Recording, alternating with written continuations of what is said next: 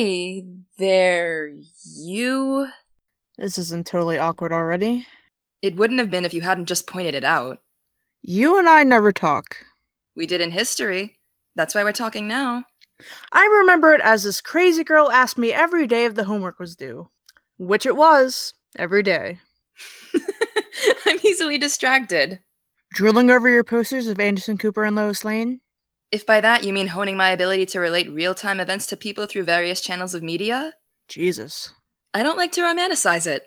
I wasn't born or destined to do journalism. I'm fascinated with the process, and I know it's something desperately needed. People need to get info to people. And the glory and tradition doesn't entice you at all. I'd love to be known for my work, yeah, but I see this as a function in culture, like a doctor or a firefighter. Doesn't mean you can't admit that you love what you do. You don't have to be a painter or some shit to say, yeah, this is my calling.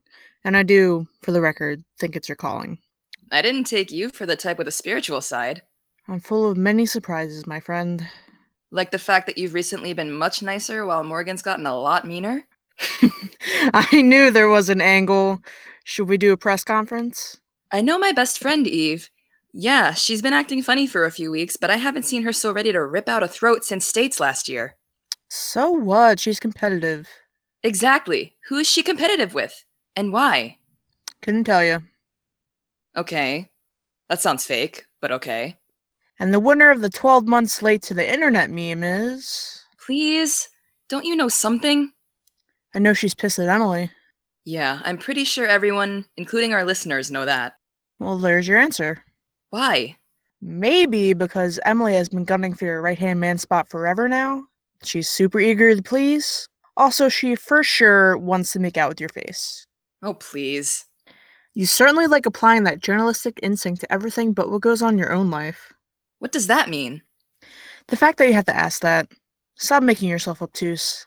I'm not being. Are you interested in Emily's advances? Let's start there.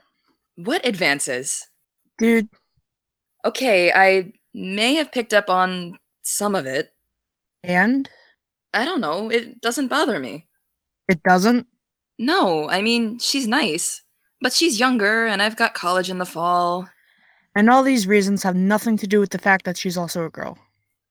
I don't know what I am, okay? But I know what I'm not, at least. Yes, I've thought of scenarios with Emily and have been pretty okay with it. And you don't want to do anything about it because. Because I prefer to keep journalistic instincts out of it and just let it happen without investigating the shit out of it. Well, it won't happen unless you actually let it. What are you, my therapist? Apparently, I'm everyone's feelings guru. So Morgan has talked to you about stuff? Doctor patient confidentiality. Does it bother you? She's been my best friend since elementary school. Of course it bothers me that she can't talk to me about things. Is that the only reason it bothers you? What else about it should bother me? Not my place to say. Let's just move on to the part where you put me in timeout.